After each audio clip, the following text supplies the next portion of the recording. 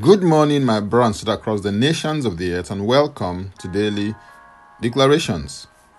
Our declaration for today is going from Luke chapter 14 and verse 28, and it reads, "For which of you, intending to build a tower, does not sit down first and count the cost, whether he has enough to finish it?" The context for this text is on the cost of following Jesus. It will cost you everything if you really want to follow Jesus. Knowing about Jesus is not the same thing as knowing Jesus. Believing in Jesus is the first step that ushers you into the economy of life, but that is not all that is required in order to progress in your journey. Many other things are required, but becoming a disciple of Jesus is a necessary next step. Becoming a disciple of Jesus is all about following Jesus. Although there may be many believers, not every believer is necessarily a disciple yet. In order to follow him, Jesus had previously said that two things were required. Number one, love Jesus more than you love yourself and others. And number two, persevere through the obstacles as you follow Jesus. There's a vast difference between intentions and actions. Your intentions should lead to action plans that produce genuine actions. Any intention that does not lead to any credible action is simply a wish or a desire. If you really mean it, you must do something about it. That is why I like the saying that says, one action is better than 1,000 intentions. The principle in the text can be applied in different areas of your life. If you have any venture or initiative that you would like to take on, you must of necessity deal with the following. A. Have a plan in place. This involves developing your strategy for intervention.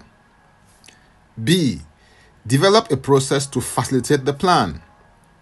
This should factor in the need to review the plan from time to time so that you can make any corrections that may be required. And C. Be willing to pay the necessary price. This may also involve adjusting the plan if necessary to accommodate its current and anticipated status. Discipline is required in order to pay the price. I believe that the first person that you will have to conquer in order to move forward is yourself. And this often starts with a decision and a commitment to a life of discipline. Consistency is required in order to pay the price. Focus is required in order to pay the price. What I've found in my own life is that discipline leads to consistency, and consistency helps you to become laser focused on your goals and objectives. If you discover that you have the capacity to start and to finish your venture, then go ahead. But if you discover otherwise, it may not necessarily be an invitation to abandon the initiative. It may just be a challenge to you to build capacity to make up for the gaps. The idea is to begin with the end in view as you put strategies and systems in place to ensure that you have the capacity to finish what you started. You can do it, but you must develop a plan, regularly review the plan, and adjust the plan from time to time to make room for present realities and anticipated shifts that you foresee. Ensure that you take massive action at the right time because that sets you up to encounter great wins. Hallelujah. If you're interested in receiving tremendous value from my other inspiring, insightful, and empowering sources, then go to my Linktree account, Francis Ugbeku. And Francis Ugbeku is a single word. Or simply click the link and it will take you there. Now, let's take the declaration together, and I stand in agreement with you as we do that.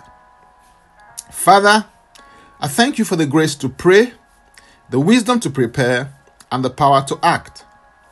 I receive grace to pray, wisdom to plan, and power to act.